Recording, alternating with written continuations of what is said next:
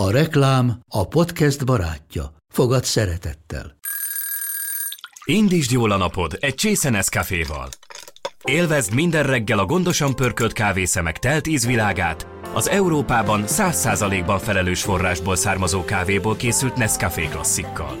Tudj meg többet fenntarthatósági törekvéseinkről a nescafé.hu oldalon. Nescafé. Új lehetőség minden csészében. Ez reklám volt, jó volt.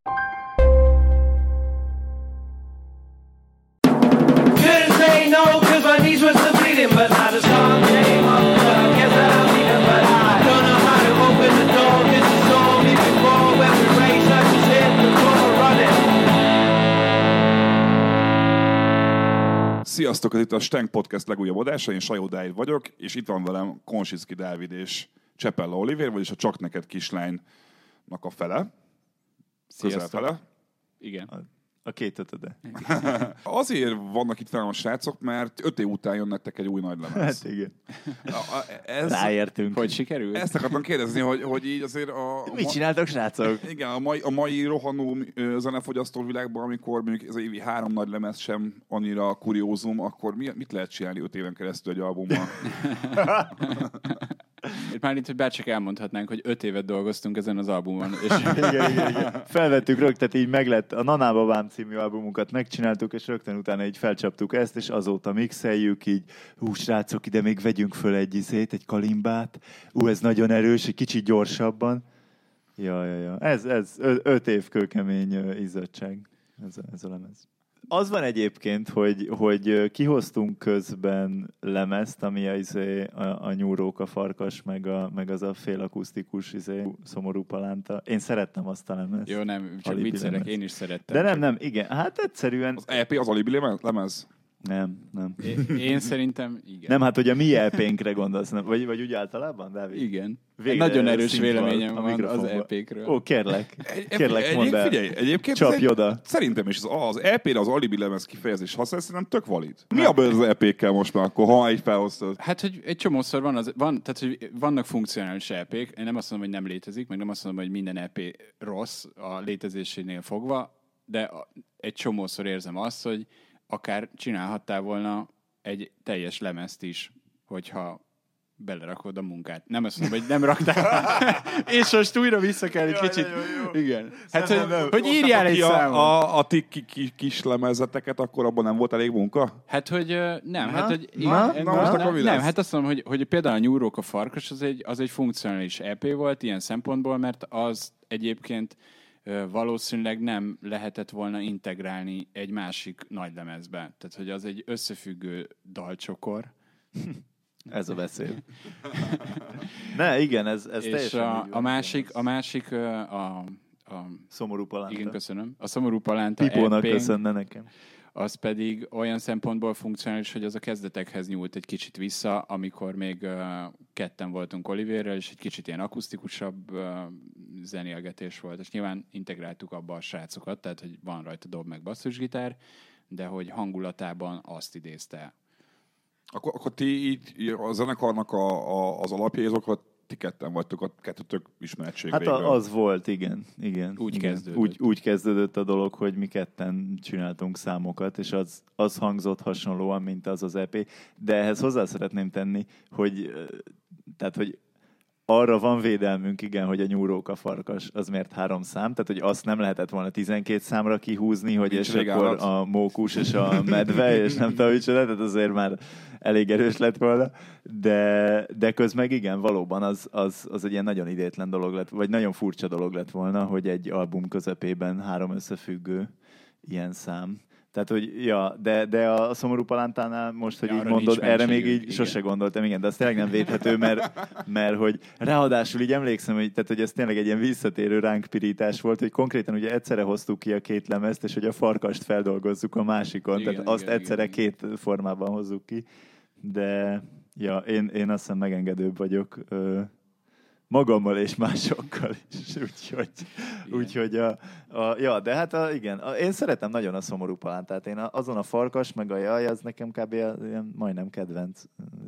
Mondjuk az állatos lemezni, ott emlékszem arra, hogy hoztok ki még a témával is illő klippeket, amiket, ha jól tudom, te is rendeztél. Az Ambrus rendezte, a domosunk, Fatér Ambrus. Ja, tényleg az Ambrus. Igen, tudod, hogy valaki az zenekarból rendezte egyébként. Igen. Hogy akkor az a lemez, az úgy az elétek ezen meg volt, hogy na most te tuti akarsz írni egy állatos mesés lemezt, és ez majd a dobos fog csinálni egy állatos mesés videóklipet, vagy emlékszem arra, hogy annyira azért itthon a koncept album, vagy a koncept lemez dolog az így meglehetősen ritka, és viszonylag kevés ilyen magyar zenekar tudok az elmúlt 20 évből, aki nagyon erősen ráment volna erre. Tök érdekelne, hogy egy ilyen konceptlemeznek a létrejövése az milyen szellemi háttérrel bír. Hogyan történik az, Olivér, hogy te így hirtelen kitalálod, hogy te csinálsz egy 3 mesés, vagy ilyen állatmesés dalt? 3 állat, az 3 különböző ilyen fiú attitűd. Szóval, hogy nem ilyen, nem tudom, ilyen születésétől fogva genetikailag egy ember, vagy nem tudom, nyúróka, vagy farkas, hanem hogy egyszerűen csak az ilyen viszonyulása a világhoz, vagy nem tudom, a lányokhoz, vagy a fiúkhoz. It's okay. A nyúl volt először meg, vagy így azt nyilván abban volt a legtöbb élményem, hogy így futok valaki után, aki így maga mellett tart, és én meg túl hülye vagyok ahhoz, hogy ezt kezeljem, annál jobban, ahogy kezeltem. És aztán igazából a farkas volt szerintem a következő, ami eszembe jutott, viszont amikor a farkas eszembe jutott, akkor az így már megrajzolt egy olyan ívet, hogy igazából nem is tudom, hogy egy kicsit talán úgy, hogy talán azzal értelmezhetőbb a farkas, hogyha van egy ilyen, nem is annyira köztes állapot, hanem hogy a nyúlnak van egy ilyen másik véglete, ami a róka. Most nem tudom, mennyire menjek bele ezekbe a dolgokba. Van időnk. De hogy, szóval ennyi, hogy a nyúl az, aki igazából magát veszi szarba, vagy azt gondolja, hogy ő nem elég jó, a róka meg azt gondolja, hogy a másik nem elég jó, vagy szóval, hogy én megtehetem azt, hogy tárgyasítok mindenkit, és csak így végigmegyek a csajokon, mert ha hagyják, akkor tulajdonképpen így működik, és ők is belemennek a játékba, szóval miért ne? És akkor a farkas az, aki tulajdonképpen ezt így egy ilyen teljes elhatározottsággal megy bele egy kapcsolatba, azzal, hogy ő megérdemli azt, hogy vele legyenek, vagy hogy ő elég jó ahhoz, hogy vele legyenek, de a másik is elég jó ahhoz, hogy embernek legyen tekintve, vagy szóval, hogy egy ilyen egyenlőség van benne. Mm-hmm.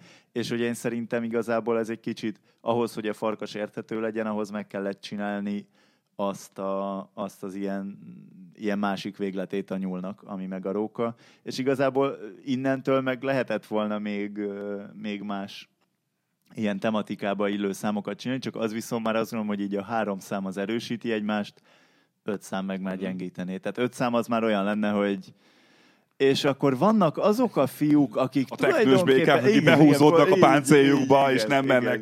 De viszont 150 évig élnek. Vannak a kenguruk, akik mindig hasba rúgnak. Dávid, ti ilyenkor egyébként, amikor így az Olivér megjelenik mondjuk egy ilyen szöveggel, akkor ti leültök azt elemezni, vagy átjön azonnal, amire ő gondol, vagy beszélgettek erről, vagy mondjuk egy egyszerű tisztességes zenészként azt mondod, hogy oké, ez a szöveg, ehhez kell zenét csinálni. Azt hiszem, összesen egyszer mondtam az Olivérnek egy szövegére, hogy figyelj, ezt én nem szeretném, és végül azt is megcsináltam. Melyik volt az? Az a titkom, hogy nagyon lassan és kevés szöveget írok, és egyszerűen csak így vagy feloszlunk, igen, vagy megcsináljuk, amit írt. Mert igen, nem akartam az egész podcastet azzal kezdeni, amikor megkérdezted, hogy mi a fenét dolgoztunk 5 éven egy albumon, és ugye az persze most nem látszik, hogy így Olivérre nézek oldalra, és ilyen rettenetesen szúrós a tekintetem. Miért tartott 5 évig Olivér? Hosszú ideig írsz szövegeket, Olivér? Nagyon lassan és hosszan írok szövegeket. Akkor nektek ez a fejtsük meg Olivér szövegét, az inkább abból áll, hogy úristen, de jó, hogy végre megírt valamit? Igen, tehát hogy így ezzel építem. Hát az van, hogy elég ideig húzom Dávid agyát, hogy nem szexelünk, és aztán már mindegy, már a babis hús, adok neki bármit, és azt mondja, hogy ez volt a legjobb. Okay, melyik szöveg volt az? Elárulod? Az új albumon rajta van egyébként, és a Hülye című számunk. Így. Nem, egyébként ez nem igaz, mert volt másik olyan szám, amit igen, nagyon, tehát egy úriember voltál, ezt meg kell mondjam. Hát nem, volt olyan szám, amire azt mondtuk, hogy hát ez egyszerűen ez jó dolog, vagy egy nem jó dolog, de mondom, úriember volt a Dávid, szóval azért ebben nem ment így bele, hogy így ez szar. De hogy ez nem biztos, hogy tudunk belőle egy számot csinálni, bla bla bla. És igazából volt értelme, mert aztán visszanéztem azt a szöveget, és tényleg az volt, hogy ahhoz nem elég, hogy elbírjon egy számot, és ahhoz, vagy legalábbis ami, nem tudom, standardjaink szerint, viszont ahhoz meg, tehát hozzáírni meg idétlenség. Szóval, hogy ugyanaz, mint a, nem tudom, nyúrók a farkasnál, hogy 3 az erősíti, 5 gyengíteni, hogy van olyan szám, ami egyszerűen nem elég ahhoz, vagy túl sok, vagy túl kevés, hogy szám legyen belőle. Szóval, hogy írtam azon túl dolgokat, de hogy ezek azok, amik ilyen számformátumban legalább értelmezhetőek. Igen, tehát ilyen nagy nézet eltérés egyébként szerintem zenében sem volt, vagy zenében meg szövegben sem volt igazából, hanem mindig, hogyha valami nem tetszett, az folyamatában csiszolódott. Ja, abszolút, igen. Igen, tehát maga az alkotói folyamat az általában oda-vissza is működik, de általában az azért az, hogy a szöveg van meg először, és akkor összeülünk, és kitalálunk egy szerkezetet neki, vagy egy alapsémát, és aztán azt prezentáljuk a többieknek. Igen, igazából ez a lemez szerintem abból is izgalmas, hogy, tehát, hogy az előző lemez, az előző nagy lemez, a Nanababám, az jellemzően olyan számokból állt, amit én szerintem, hát a zenekart nem, de az összes többi számot azt szerintem így még úgy írtuk, hogy nem is voltak a többiek, vagy így nagyon az elején. Tehát, hogy az van, hogy amikor jött az Ambrus és a Pipó, hogy kibővítsük a zenekart, akkor szerintem mi már kb. A lemeznek a műsorát adtuk nekik elő, hogy akkor ezekből csinálnánk ilyen 4 fős számokat, és azt vettük föl, most viszont ebben a Cobra Szív című második lemezben. Nézzek Dávidra pajkosan. Cobra Szív. Ezt nem tudtam, én csak a dalokat kaptam meg, a lemez címet nem. Ez a címe, igen. Büszkén Cobra Szív, így egyben. Cobra Szív. Valamire utal egyébként ez a cím, Olivier? Egy Cobra Szívére. Köszönöm, Dávid találtak. Csak neked kislány zenekar volt itt most a podcastben. Köszönjük, itt voltatok, hallgastok minket legközelebb is. Jól beszélgettünk. Köszönjük szépen. Sziasztok. Próbáltunk készülni erre a kérdésre, hogy de miért ez az album címe? És egyébként tök jogos kérdés persze, de hogy nem tudom, mondjuk amikor megkérdezték először, hogy de miért ez a zenekar neve, hogy csak neked kislány, és hogy akkor azt értem. Akkor ezt így néztünk, hogy de hát ez ilyen teljesen érthető, és de hogy mondjuk soha nem kérdezte meg senki, hogy miért Szomorú Palánta az EP-nek a címe. Pedig annak tényleg nincs semmi értelme. Annak semmi értelme. És így igazából igen, tehát hogy a Cobra Szív is nem, bocsánat, tehát hogy itt most közbevágnék, mert a Dávid próbálja elkenni a tényt, hogy egyszerűen csak az történt, hogy a Dávid egyszer elém állt azzal, hogy kitaláltuk a második albumnak a címét, és az lesz, hogy Cobra Szív. Ez valamikor 5 évvel ezelőtt volt, és akkor még egy darab szám nem volt egyébként. Hát akkor még tehát hogy az egy olyan ponton volt szerintem, amikor egy nagyon érzékeny és bűntudattal teli időszak volt, mert hogy azért az 5 évben nagy részt benne van, hogy a képregényt rajzoltam 3 éven keresztül, amikor is úgy érezem, hogy eléggé elhanyagoltam ezt a családomat. A hallgatóknak, akik esetleg nem tudnak. Ja, bocsánat, igen, csak így lazán a képregényt, tudjátok, miről van szó. Olivier egyébként a Nyugat és Zombik, Nyugat plusz Zombiknak a szerzője, alkotója, ha valaki nem hallott volna róla, vagy nem volt az interneten, akkor azt keresen rá. Ennyi, csak Indexen írtunk róla a cikket. Vissza Olivierhez. Ja igen, szóval egyszerűen csak tudod, tehát hogy hazaérkeztem egy nagyon hosszú tél után a családhoz, és a család azzal várt, hogy Cobra Szív lesz a második album címe, én megargoltam, hogy amit csak akarsz, baby. Szóval így aztán Cobra Szív lett, de én igen, soha nem kellett megmagyaráznom egészen mostanáig. Így, igen, tehát hogy Dávid azért hebek abban, mert én csak hazajöttem, és azt mondtam, hogy amit akarsz, drágám, ha Cobra Szívet szeretnél, Cobra Szívet kapsz. Azóta lehet, hogy megbántam ezt a... Egyébként egy nagyon jó ilyen bazmegyei hip-hop lemeznek lehetne az album címe szintén, hogy Cobra Szív, és akkor ott látsz egy ilyen pajszaros csávót a borítón. Szóval én el tudom képzelni hozzá egyébként teljes mértékben. De hogy amivel te kapcsolatban... Megkeresem neked az albumborítót, csak hogy értsd, hogy honnan. Majd a hallgatók is megnézik valahogyan a telefonodról. A hallgatók higgyék el, hogy ezt... De miközben megkeresed, addig azért feltenném azt a kérdést, hogy nálatok azért nekem mindig az volt egy ilyen kérdés, mikor láttatok élőben, meg hallottam a zenéteket, hogy mint hogyha nem tudnátok eldönteni eldönteni azt, hogy ez tényleg egy tök jó zenekar, aminek van potenciál itthon Magyarországon. Ezt el tudjuk dönteni. Vagy igazából ez csak egy olyan hobbi, ami túl jól sikerült, és valamiért hirtelen felkapták az emberek, mint annak idején Oliver neked a képregényt, hogy kitáltad poénból, hogy de jó lenne egy ilyen, aztán összedobtak rá egy csomó pénzt. Hogy ez a kérdés, ez még mindig motoszkál bennetek, vagy elmúlt? Csak azért, mert hogy... Szóval emlékszem, hogy tényleg először egy olyan 6-7 éve láthattak először élőben a Garten nevű helybe. Ti emlékeztek még arra egyáltalán? Wow. Emlékszünk. Kérlek szépen, Oliver mezitláb volt, és egy szőnyegen zenéltetek egy ilyen kávézó per kocsma közepén. Én tudom, mi volt. Ahol konkrétan jöttek a rendőrök, és abba kellett hagynunk. Így van. Én akartam őket először, és emlékszem arra, hogy... Akkora pankok vagyunk. Hogy azt néztem, hogy ez a Tom Waits fejű gyerek, ez így szemüvegben, ez így kicsoda, meg hogy milyen tök jól tolja magát, és mit csinál még egy ilyen kis helyen, úgyhogy hallhatóan volt benne potenciál a zenétekben. Azóta azért látom azt, hogy jól láttam dupla A38 teltház, meg fesztiváloztok, meg klipdíjat kaptok, szóval, hogy láthatóan közönségben felkészült a Csak neked kislányra, mint rendes magyar zenekarra. A kérdésem az, hogy ti... Mi felkészültünk a közönségre. Így van. Rendes magyar közönségre. Próbáljuk tartani a lépést. Hát figyelj, 5 év után kiosztunk. Igen, igazából ez az, hogy mi a kérdés. Hát 5 év volt azért, 5 év volt egy hobbit is meg lehet csinálni. Soha nem volt ilyen mesteri koncepció a Csak neked kislány mögött, hogy tavasszal turnézunk, télen albumot csinálunk, és nem tudom, amit egyébként szokás, vagy hogy így... Igen. Hát ugye, amit egy rendes zenekar amit már hallottunk, hogy mások hogy csinálják, az nálunk nem volt szokás. Amikor látom, hogy Szabó Benedeknek új lemeze jön ki, és már 3 hónappal előtte van vagy 2 hónappal előtte van egy új klipje, akkor így eszembe jut, hogy ha bazzeg, ezt kellett volna csinálni. Ennek így van értelme, mert így az nagyon jó. Igen, milyen átgondoltak a fiúk. Bazzeg, ezek leültek és leírták egy papírra. Igen. Hát mi akkor még bőven ott voltunk, hogy nem tudom, így beszélgetünk róla, hogy Ambrus, majd amúgy nem csinálunk egy klipet kéne, nem? Egy klipet, ja.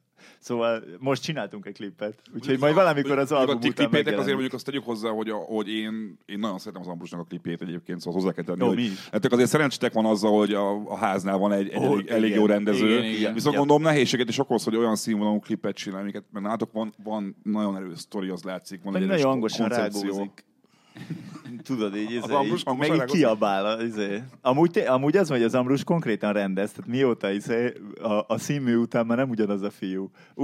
Úgy rendezkedik, hogy hát a vérében van a cucc, szóval... Az, hogy te jóton grafikusként dolgozol, így abszolút, te jóton filmzenéket, meg nem tudom, reklámzenéken is dolgozol? Zeneszerzés, igen. Ilyen, hogy mondják? Van erre valami szó. Alkalmazott zenész. Wow. Én komponistának hívom, mert sokkal jobban rendezőként végzett, szóval, hogy így papíron minden, amit csináltok, több pénzzel jár, mint a zenélés igazából, szóval ezért tettem fel ezt a kérdést. Erős szavak. Én szabadúszó grafikus vagyok, az... Ja. Hát a szabadúszás minden... Ha bárki fel akar kérni... Kényelmével és szabadságával és frusztrációjával együtt élünk. Plusz azzal, hogy zenélünk egy zenekarban. Ezért kérdeztem, hogy pont ezeket ismerve volt olyan pont az elmúlt évben, hogy gyerekek, ez most már komolyabb cucc annál, hogy így bénázzunk. Ja. Ez bennünk is megfordult. Ez bennünk is megfordul, de közben igazából nem tudom, nekem ez egy nehéz kérdés. Beszéljünk a pénzről. Nem a pénzről igazából. Vagy nem, csak szerintem ezzel is abban az értelemben összefügg. Tehát, hogy nálunk az, hogy megjelenik egy nagyobb közönség, az nálunk nem jelent olyan értelemben semmit, hogy kurva jó, mert hogy az van, hogy nálunk nem jelenti azt, hogy több nagyobb közönség van, így nem jelentette azt, hogy hirtelen így úgy megyünk haza egy koncertről, hogy így úristen, ezzel lehet pénzt keresni. Mert még az elején eldöntöttük, hogy csak így benyomjuk a zenekarba a pénzt, és majd egyszer veszünk egy balatoni nyaralót. Ez lesz az. Igen, ez fontos. De hogy szóval lehet, hogy egy ponton túl ki fogunk venni pénzt, vagy akármi, de most egyelőre még mindig ott tartunk, hogy ez nincsen, és épp ezért nincsen egy olyan küszöb átlépés, amikor így profi zenekar leszel, mert egyszer csak rájössz, hogy maszki, ott hagyhatom a munkahelyemet, mert így van pénzem abban, hogy elmegyek koncertezni. Jó, oké, vállalni kell egy délutáni falunapot, de még mindig jobb, mint mit tudom én, az irodában rohadni. És azért az van, hogy ezzel most nem azt mondom, hogy ez jó vagy rossz, csak azt mondom, hogy ezzel kapcsolatban nálunk viszont inkább egy olyan dolog van, amit te is mondasz, hogy igazából egy komponista meg egy rendező, meg egy fotós, meg egy grafikus, meg most már egy jazzdobos, aki amúgy nem jazzdobol, hanem szintizik, van a zenekarban, és arról van szó, hogy igazából mindnyájunknak van egy hivatása, ami... De én nem vagyok benne biztos, hogy jobb lenne ez a zenekar, hogyha én nem rajzolnék, hogyha az Ambrus nem rendezne, hogyha a Dávid egyébként nem foglalkozna zeneírással, és igazából szerintem azért részben a bája a zenekarunknak, hogy nem azt mondom, hogy az a bája, hogy annyira bénák vagyunk, csak hogy az, hogy nem muszáj kihoznunk 5 éven belül egy lemezt, mert senki nem lép a herénkre, hogy srácok, hát így nem lesz szerint magunkon kívül, ugye? Igen. Hát igen. Mi lépdelünk egymás helyére, persze. Minden olyan késztetés, ami van a zenekaron belül, vagy hogy ami sarkal minket valamire, az belülről jön. Vagy valamilyen koncepció mentén. Tehát, hogy az új albumot nem azért raktuk össze, mert kell új albumot összerakni, hanem mert szerettünk volna egy új albumot összerakni, és hát nyilván ezért tartott 5 évig, mert egyébként nem volt magunkon kívül semmilyen felsőbbrendű szerv, aki azt mondta volna, hogy de srácok, amúgy aláírtunk egy szerződést, és abban, nem tudom, 3 éven belül 2 album van. Szerintetek mit szólnak azok a potenciális hallgatók, akik mondjuk 10 év alatt 10 lemezt hoztak ki, és mindig nem volt 50 embernél több rajtuk az L38-on, ti meg ilyeneket mondtok 2 lemezről, és közben dupla L38-as teltház van, akkor azt hogy tudtok elmondani, hogy ti mit tudtok azokhoz képest, akik mondjuk akik felesen jelen vannak a médiában, jelen vannak a sajtóban. Rázom a fejem. Szeretném, a hallgatók tudják, hogy that's a loaded question. Hát, hogy az van, hogy én szerintem az egy nagyon fontos dolog, hogy én nagyon-nagyon igyekszem, vagy hogy így... Tehát, hogy... Jaj, honnan kezdjem ezt? Én nagyon igyekszem azt gondolni, hogy az, hogy többen hallgatnak minket, mint mikor elkezdjük, az egyáltalán nem arról szól, hogy jobb a zenénk, mint amikor elkezdtük. Ez szerintem egy nagyon fontos dolog. Meg a Dávid valószínűleg. Így, ennyi. Mióta kigyúrtam magam, azóta így meg 10-szereződött a 40 éves férfiak száma, akik járnak a koncertre. A lényeg az, hogy én szerintem, érted? Tehát, hogyha belemegyünk abba, hogy a minőség hozza a nagyobb közönséget, akkor beszélnünk kell a halott pénzről. Vagy szóval, hogy én csak egyszerű... Tehát, hogy egyrészt ezt valami, azt hiszem az Orfűn egyszer ezt mondta a Lovasi, és igazából ez azért megmaradt meg. Tényleg. Igen, ez megmaradt, mert szerintem igaza van ebben. Azt mondta, hogy igazából, ha elég ideig csinálod, akkor előbb-utóbb csak lesz közönséged, és az van, hogy ez azért tényleg így van. Tehát, hogy mi csak pont ennyire el voltunk telve magunktól, amikor ilyen tingli-tangli akusztikus gitáros ketten felléptünk, tehát kb. Amikor láttál minket, vagy akkor már 4-en voltunk, de hogy ilyen papírdobokon játszottunk nagyon-nagyon rosszul, és akkor is azt gondoltuk, hogy úristen, de király zenét csinálunk. és hogy most is azt gondoljuk, és csak nem... Én személy szerint nem gondolom, hogy bármilyen felelősségem lenne a mennyiségét tekintve a termékünknek, hanem csak, hogy tehát nekem van egy ilyen tök erős belső nyomásom, hogy addig én ne adjak ki a kezemből egy szöveget, amíg az nem jó, vagy amíg én nem vagyok vele elégedett. Erre gondoltam én is, amikor azt mondtam, hogy nincsen felettünk senki, aki nyom minket, és csak a saját koncepciónkat kell igazából végrehajtani. Akkor Dávid, hozzád fordulok, és így most ki fogjuk beszélni az Olivért a jelenlétében. Hogy nagyon jó. Szerinted kimenjek? Nem, maradj csak így nyugodtan. Mélyen beszélj, azt nem hallja. Hogy szerinted akkor inkább így tenném fel, hogy a 10 karatoknak az ilyen kultikus népszerűsége, mert hogy nyilván, azért használtam a kultikus népszerűséget, azért mondom, mert hogy a népszerű az nyilván egy aréna és halott pénz, érted, hogy az a kultikus népszerűség az, amikor teltház van az L38-on, akkor így fogalmaznék. De hogy rossz zenekaroknak is van teltháza az L38-on, szóval azért ez még csak nem is szerint, na mindegy. Akkor ti egy valamilyen közepes szintű zenekarként jobban esik így.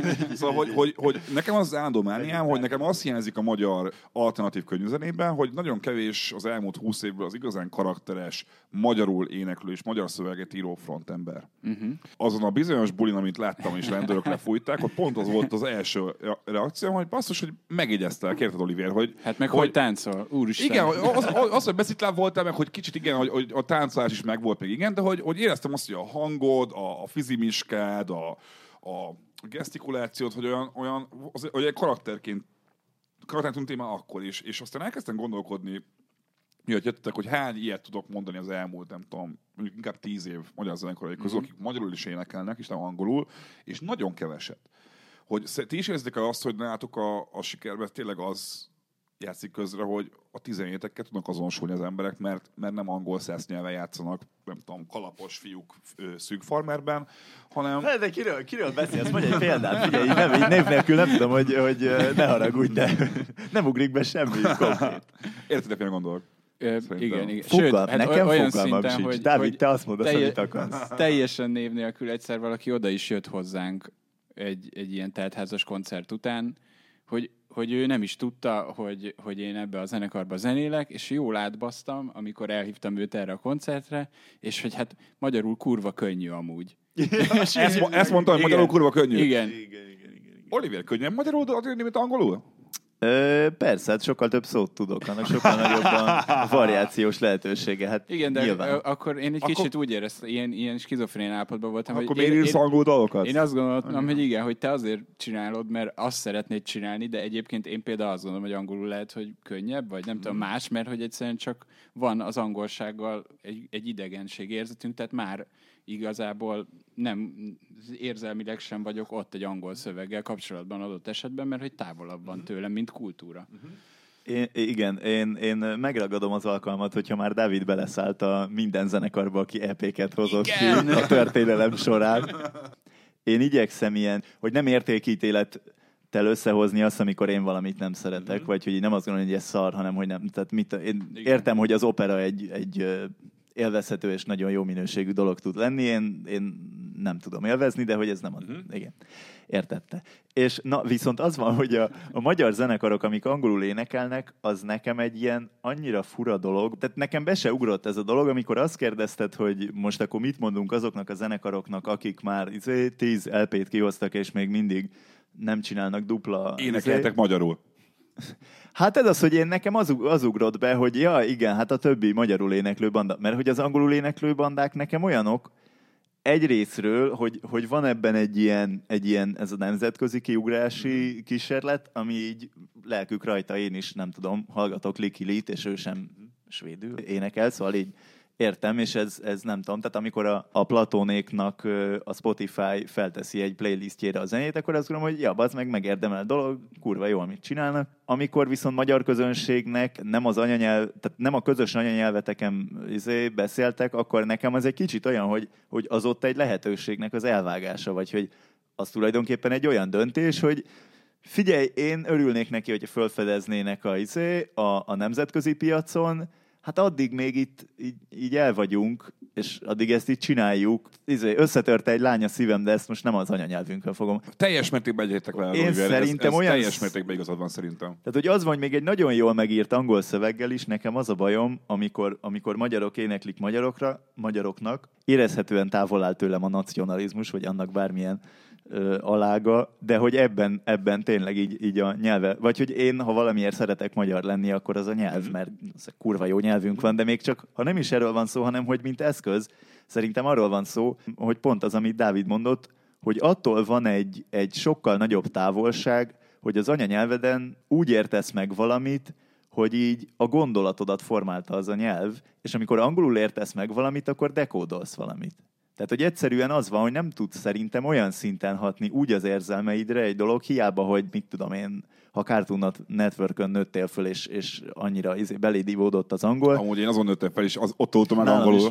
Persze. Hát, amennyire tudok angolul, igen, azt a Space Ghost-nak köszönhetem. De hogy igen, szóval egyszerűen csak azt gondolom, hogy attól, hogy egy sokkal nagyobb egy ilyen közvetett út visz oda, hogy feldolgozzak egy angol szöveget, és hogy nem véletlenül nem angolul olvasunk verseket, mert egyszerűen az egy sokkal ilyen elvontabb jelrendszer egy másik nyelven. Ezzel találkozni, meg hát, hogy benne van teljesen egyértelműen az a dolog, hogy mint amikor egy ilyen, nem tudom, a 12 éves kamasz nekiugrik, hogy akkor most ír egy vámpíros regényt, és akkor nem Károly vár az utcasarkon, hanem Jack. Mert hogy ezt tanultuk meg, hogy ezek az ilyen menő arcokat Jacknek meg Johnnak hívják, és nem Károlynak és Robertnek és Tamásnak, és hogy egyszerűen csak azt gondolom, hogy van ennek egy ilyen nagyon, ilyen zsigerileg a menőséget kereső faktora, ami viszont így azonnal ilyen értelemben elveszti a hitelét, hogy nem azért mondom így, mert ez az igazság, azért mondom így, mert így hangzik jól.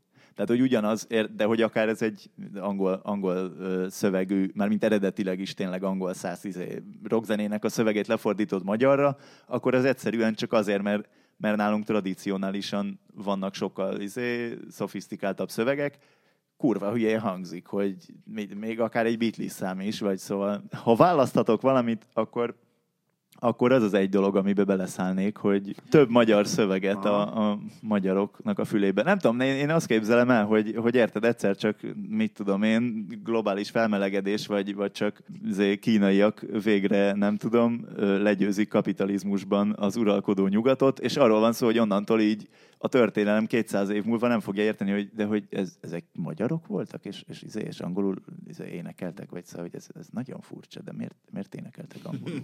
Vagy hogy hát érted, olyan, mintha most ilyen német verseket elemeznénk a Petőfitől, vagy szóval most... Persze értem. Yeah. Na, jó, de hogy viszont zeneileg meg mégiscsak angol száz, amit csináltok. Most meghallgattam, hogy tudás azt mondanom, hogy rongyán hallgattam a lemezt, mert nem volt annyi időm végigmenni rajta, de azért végighallgattam kétszer, és hogy az feltűnt, hogy ami már az előző lemeznél is, hogy melyik kötök vonzódik ennyire a szörfös hangzáshoz.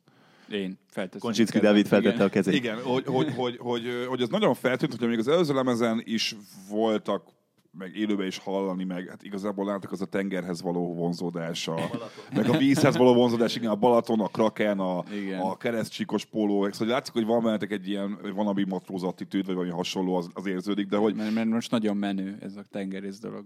Ennyi. Nem biztos. Én már nem tudom, az van, hogy ez hetente változik, hogy éppen mi a menő, szóval ja, bármit csinálsz, az valamikor menő lesz úgy is, szóval, hogy... Így persze, igen. De hogy ez kicsit, hogy ez egy ilyen tudatos dolog a részedről, hogy egy kicsit ilyen kvázi ennyire nem magyar zenei műfajt honosítani magyar szöveggel?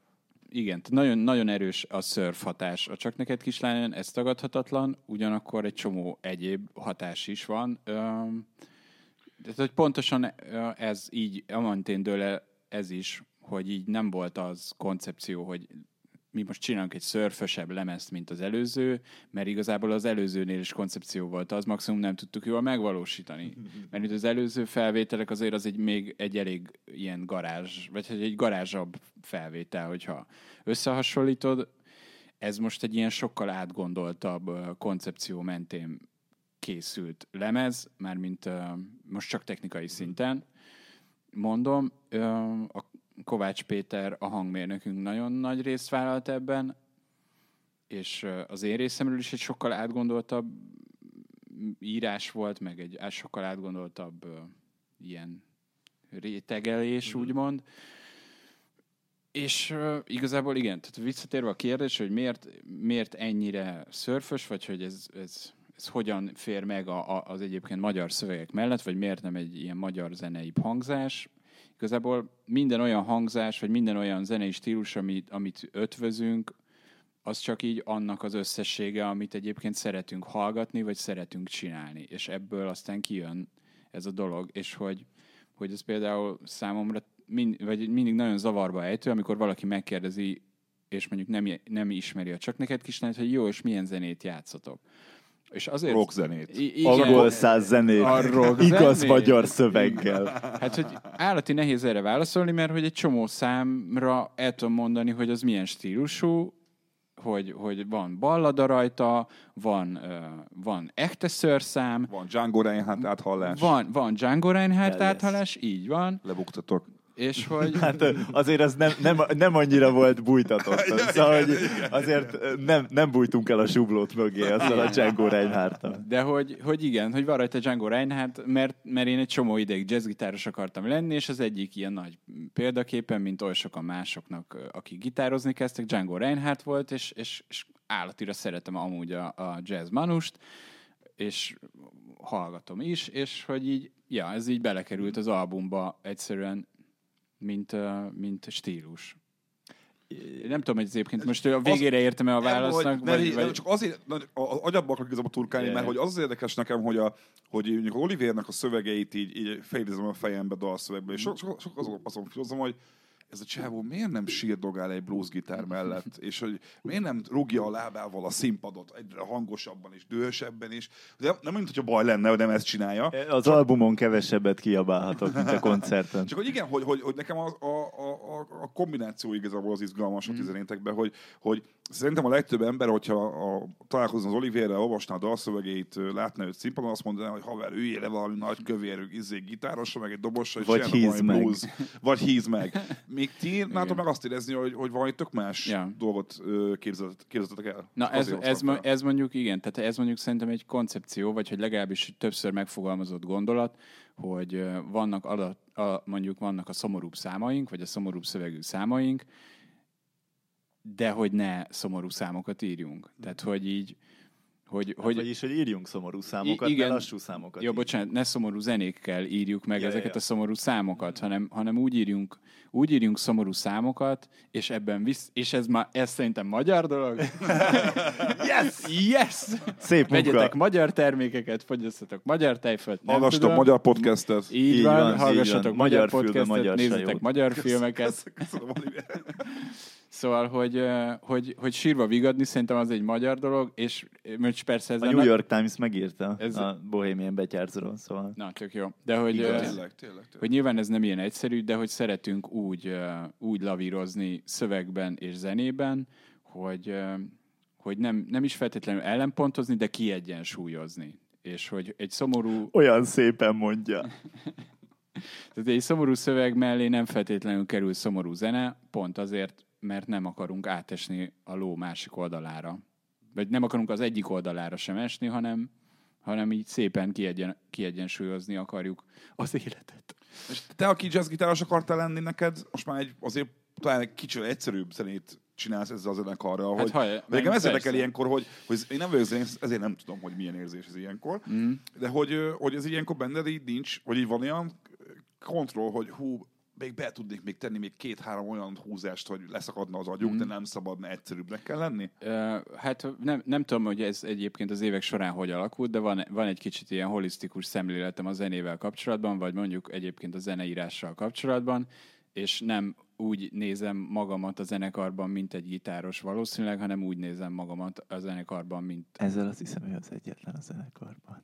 Mi? Azt mondta, hogy ezzel valószínűleg az egyetlen a zenekarban. Igen. De hogy én, amikor írunk egy számot, akkor arra figyelek, hogy az egész hogy fog szólni, és nem arra, hogy én egyébként mit csinálok majd a gitáron, vagy hogy az a szekunder dolog, amire figyelek. És ja, hát persze, tehát, hogy így igen, tehát, hogy itt megszakad az a dolog, hogy ide még bele tudok rakni egy fikcsit, mert nem a fikcsi a fontos, hanem az, hogy az üzenetet átvigyük a dalban. Mi az, ami a Csak neked kislánynak biztosan nem fér bele? És most felszedtem szólítani mindenkit, hogy minden belefér. Akár zeneileg. A házasságtörés. Akár zeneileg, nem értem a kérdést. Akár zeneileg, akár művészetileg, akár fellépések szintjén, akár felkérések szintjén, hogy van, amit nem vállaltok el, van, amit nem szerettek, van, amire nem elpontotok már egyébként. Na azt el tudom képzelni, Oliver, hogy pláne azért abban az időszakban, amikor a képregényed nagyon pörgött, azért el tudom képzelni, hogy téged nyaggattak valószínűleg mindenhonnan, gyere már, adjál már át egy, nem tudom, nincs meg ezt a kiállítást, meg figyelj, rajzoljál már be az út. Szóval nem voltak ilyenek? Nem emlékszem, nagyon sötét helyen voltam akkor. Egy csomó dologra mondtunk már nemet. De nagyon sok dologra, ez a másik dolog. Neked olyan tűntök pont, akik olyan brigádnak, hogy így látszik távolról is, hogy ti nem fogtok, nem tudom, killis üveggel reklámot, nem tudom, reklámposztot. Miért tudsz valamit? Van valami lehetőség? Vagy olyanok tűntök, mint akik így szívesen fogadnák az ingyen pénzt, az lehet, de hogy mondjuk nem bármilyen áron. Inkább így mondanám. Hát ha ingyen van, akkor például jöhet. Akkor az egy jó ár. De van olyan, ami nektek nem fér be, akár fellépés, hogy ilyen szinten? Ja, persze. Hogy nagyon sok fellépést lemondtunk már ilyen, igen. Egyszerűen csak ilyen, hát most nem tudom, morális okokból, vagy szóval, hogy... Azt látok mi? Igen, na ez az, hogy ha ilyen, tehát hogy én ezzel gondolkoztam, hogy ilyen egyszerű szabályokat nem tudnék megfogalmazni, hogy na ott biztos, hogy soha nem, de hogy egy csomószor volt olyan, hogy azt mondtuk, hogy figyelj, ezt az interjút nem, ezt a fellépést nem. Igen, tehát mit tudom én, hogy így azért amikor, tehát mit tudom én, minden A38-as bulinál az van, hogy jönne a Petőfi TV, hogy tudtam, hogy erre fogtok kiukadni, egyébként pont ezt akartam kérdezni. Hát azért nem azért, de eléggé adta magát a kérdéset. Nem tudom, hogy arra gondoltál, hogy a portugálokkal nem állunk-e szóba, vagy a Fidesz-szel, hogy melyikre gondoltál. Jó, oké, elfogadom. Egyszer lefotózkodott velük. Úristen, ez csodálatos volt. De nem jut eszembe a neve. Nekem sem a neve nem jut eszembe, de Szegeden volt. Szegeden oda rohant hozzánk egy csávót, hogy szeretne egy fotót, és így néztünk, hogy rendicsek. És ilyen nagyon jelentőségteljesen mutatkozott be, aztán így ment is tovább. De hogy, tehát, hogy egy ilyen stábja volt a csávónak. Ahogy így beállt, így látszott, hogy politikus vagyok. Igen, igen. Úristen. Egy ilyen stábja volt a csávónak, vagy hogy mit volt nála két ember, a másiknál már így teljesen készen, fotóra készen a kezében a telefon, és tényleg olyan volt, hogy a csávó nem azért jött, hogy így a koncertre, de nem is csak véletlenül egy liter tejet ment. Ráadásul a koncert előtt volt. Oda ment, igen, tehát ő oda ment, ott voltunk, megfogott minket egy selfie-t, srácok, meg így nyilván így, persze, mit tudom én, és aztán kerestünk rá így a Wikipédia, hogy Jézusom, ez valami, nem tudom, mi volt ilyen. Az a helyzet, hogy igen, nem emlékszem a nevére, de hogy hát ilyen de eléggé képviselő volt, kormányközeli, nem tudom, hát ilyen alkotmány ember. Sajnos nem tudok semmi konkrétat mondani ezzel. Ez egy rossz történet volt. Akkor de azt akartam, azért volt jó sztori, mert akkor értem kitalálunk azt, egy jobbat. Mentünk az út. Sok zenész mondja azt ugye, hogy azért kell bevállalni akár ilyen tévés szereplést is, vagy egy ilyen interjút is, vagy egy ilyen fotót akár, mert hogy külön kell venni a saját meggyőződésemet és a zenei karrieremnek az alakulását. Akkor ti ebben nem hisztek? Hát ebben a formában nem. Hát abban hiszünk továbbra is, hogy olyan dolgokat szeretnénk csinálni, amit szeretnénk csinálni, és hogy így... Igen. Tehát, hogy ez persze nagyon bután hangzik nem fogtok menni akkor például. Na, egyébként ez egy kurva jó komoly kérdés. Vita volt. Ez egy komoly vita volt a zenekarban, és én képviseltem azt, igen, hogy lehet, hogy elmennék Tusványosra, ha hívnám. Mármint, hogy ez egy olyan vita volt, hogy ilyen valid érvek hangzottak el mindkét oldalon. És pénz! De mennyi pénz? Igen. Hát az volt, neked mi volt a pro érved? Dávid mondott mindenféle okos érvet, én pedig a YouTube-on megnyitottam azt a részt, amikor Dagobert bácsi beugrik abba az aranykincstárba. Nem, azt hiszem, egyébként ez még egy ongoing dolog azért. Ja, az abszolút. Meg főleg, hogy nem hívtak bocsánat, még nem hívtak minket, szóval hát nem érdekes. Ha valaki ezt hallgatja, akinek vannak kapcsolatai. Szóval, hogy az van, hogy igen, hogy nekem én amúgy sem szeretem, amikor így az foglalja el a közbeszédet, hogy szóval amikor így valaki beláll a Quimbybe, hogy csalódtam bennetek, ti voltatok a zászlóshajó, és így álljunk meg. Szóval, hogy azért nem tudom, hogy a csávó, aki ezt leírja, ott volt-e minden tüntetésen, már mint hogy nekem ez annyira egy ilyen fura dolog, hogy így rávetítik a Quimbyre azt, hogy igen, ti vagytok a menő ellenálló zenekar, úgyhogy akkor ti nem mentek Fidesz rendezvényre, és közben ennél tényleg egy sokkal bonyolultabb dolog egyrészt, de másrészt meg szóval, hogy az első érvem, ami ránk nem érvényes, tehát ez a mi tusványos kérdésünkben nem fordult elő, de hogy ezt én leszögezném, hogy az, hogy mi itt csináljuk, az azért lehetséges, mert nekünk van másik munkánk, és mi abban boldogok vagyunk, és mi elégedettek vagyunk vele. Én nem gondolom, hogy én tudom, hogy van az a helyzet, amikor rászorulsz arra, hogy most vagy szarfejekkel, vagy szarfejekből, vagy szarüzenet mellé állva csinálsz pénzt, vagy nem lesz pénzed, vagy valami nagyon-nagyon sokkal szarabb, mérgező dolgot kell csinálni, és akkor érted, azt így az ember döntse el magának, hogy mivel veszít, nyer többet. De hogy én nem szeretnék egy ilyen nagy mindenre rátehető takarót csinálni ebből, hogy srácok, nekünk sikerül azt mondani a Petőfi tévére, hogy nem megyünk oda, oké, úgyhogy akkor ti is. És egyáltalán igazából azt gondolom, hogy a nagy része ennek már olyan értelemben póz, hogy azért lassan ott tartunk, hogy amikor valakinek pénze van, ez egy kormányközeli ember, vagy szóval persze nem így tisztán, de hogy azért, érted, nem kérem be az adóbevallását minden helynek, ahova megyünk koncertezni, tehát amikor elhívnak minket. Ezt Lovasi is egyszer, pont előbb beszélt egyszer, hogy csak mondom, hogy most, hogyha... És megérkeztünk. Igen, csak mondom azért, Oliver, hogy ugye ő is... Dávid, azt hittem szólni fogsz. Ő is ugye egyszer azzal érvelt, hogy aki ennyire ellenni akar, mint amit te mondtál Quimbyről, akkor az nem menjen el fesztiválokra fellépni, mert hogy a Volt Fesztivál, meg a Strand Fesztivál, meg akkor még lehetne sorolni a önkormányzati fesztiválokat. Hát vagy, hogy most nem azért, de tehát, hogy tényleg nem, most akkor tényleg menjünk-e bele abba, hogy jó, aki nem kormányközeli arc és van pénze, az vajon mikor gazdagodott meg, melyik kormány alatt, és a rendszerváltáskor mit privatizált, és mit tudom én, szóval, hogy egyszerűen olajszőke a haja. Így. Tehát mit tudom én, elmentünk a Campus Fesztiválra zenélni, az egyik legjobb volt nyáron, a legjobb tapasztalat abból a szempontból, hogy nem a legjobb fesztivál, mert mit tudom én, egy Orfű vagy egy Bánkító, az, szóval ez nem versenyképes, mert egy sokkal nagyobb cucc.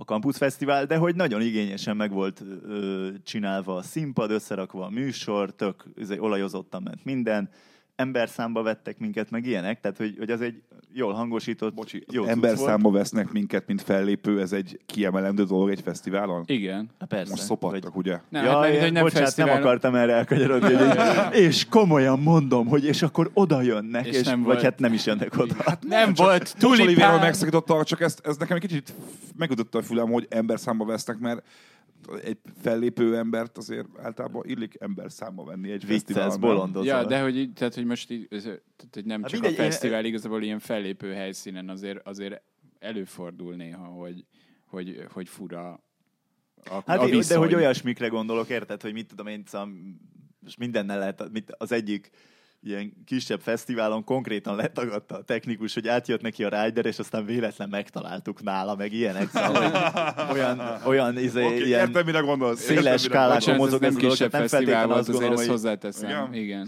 Szép. Hogy, ja, igen, tényleg. Ja. Tehát nem is az, hogy megdobálnak minket tojással, hanem inkább csak, hogy hát... Bunkó hangosító. Hát igen, de nem csak a bunkó hangosítók, nem egyébként az szóval, hogy azt nem is mondanám, hogy a közhiedelemmel ellentétben szerintem nem mondanám, hogy a fesztiválon bunkók a hangosítók, vagy hogy így átlagosan. Én inkább azt mondanám, hogy kényes viszony, tehát hogy bármilyen részről adott esetben, mert hogy... De én inkább azt gondolom, hogy az ilyen színpadmester szempontból van sokszor az kezelve, hogy érted, neki ez munka, tehát hogy ugyanúgy, mint ahogy van egy olyan szívsebész valahol, akinek 3-as diplomája volt, de így átment, mert ez, és akkor szegény ember, aki az alá fekszik, van olyan színpadmester, aki amúgy balerina akart lenni, és mindegy, ezt kell csinálnia. Értem, hogy mondasz. Tehát, hogy nem az, hogy előttünk és utánunk kurva jó fejek az emberekkel, de így jönnek a mocskos, csak neked kislányosok, de utálom őket. Hanem, hogy mit tudom én, volt ilyen, hogy egyszer szeretném hallani valami nagy kopasz színpadmestert, hogy jönnek köcsök csénkások. Hát egyébként valószínűleg megtörtént. Az a helyzet, hogy egyszer megtörtént. Egy ismerősöm állt a hangtechnikus mellett. De úgy, hogy a koncert közben, tehát épp hangosított minket. Lányismerősöm állt, és a srác ezzel próbált meg csajozni vele, hogy de amúgy mennyire szar ez a banda, és így, ez majdnem összejött. Szép. Na, de Oliver, de ott voltál egyébként, hogy arról beszéltél, hogy a kampuszon milyen jó élmény ért titeket. Ja, igen. Bocs, csak azt megszoktott. Igen. És akkor felmentünk, vagy megérkeztünk a színpadra, és ott volt mögöttünk Paks 2.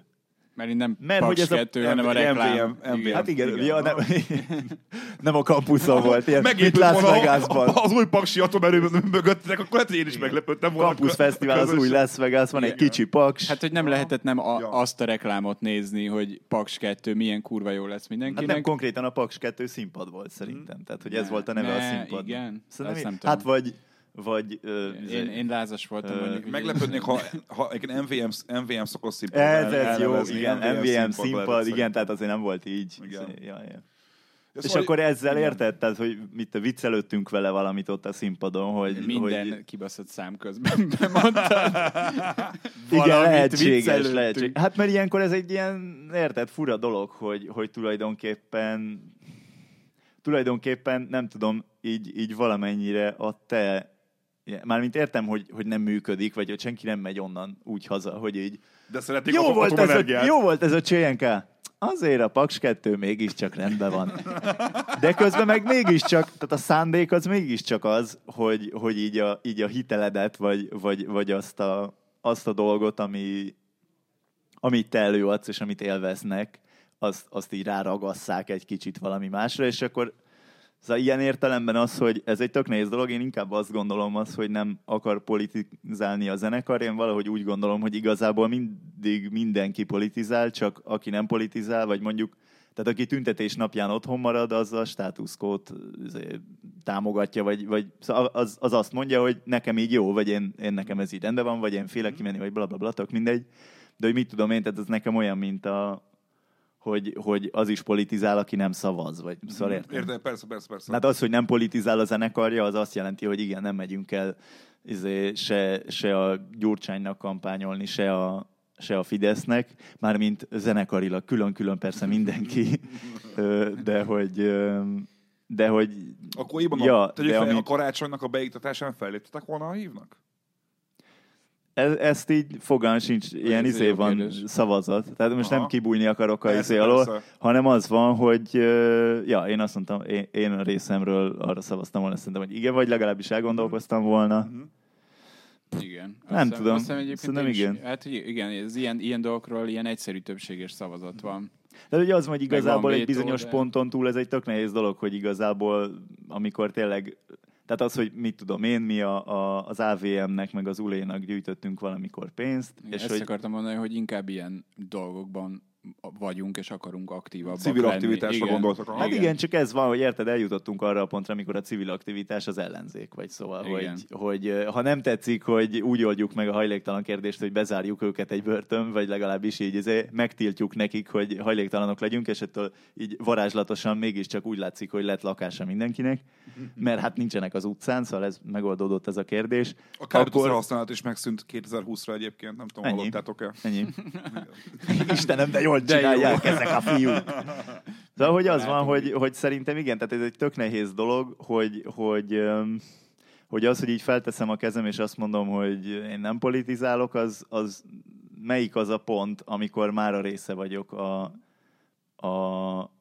a kormánynak, vagy szóval érted? Tehát, hogy be kell jönniük a hálószobámba és megtiltani, hogy én a fiúkkal szexeljek, vagy már előtte szóljak rájuk, és vagy még amikor rám szólnak, akkor, és még igazából nem vesznek le a fiúról, akkor még oké, akkor még nem mondok. Szóval most értem, mire gondolsz. Ja. Szóval nem akarok ilyen 45-ös metaforákat használni, de szóval érted, hogy, persze. hogy csak azt mondom, hogy ez nem egy ilyen fekete-fehér cucc, hanem egy hatalmas, nagyon széles skála, és akkor ezen valahol Lovasi András van, és valahol van a Kis Tibi, és én ezt nagyon szoktam utálni, amikor így számon kérnek, mondjuk a Kis Tibin egy ilyen dolgot, hogy mehettél el oda, amikor te a mi, nem tudom, aki gyerekünk vagy. Elmondja, és hogy ráadásul Erdélybe várják több ezren rajongók, hogy fellépjen, hát nyilván elmegy. Hát a Fidesz gyűlésen kell fellépni, nem fogadtól még na, és ez a másik, hogy ez így kurvára torzítottan jön le a tusványosról, vagy legalábbis amennyit én tudok tusványosról, az,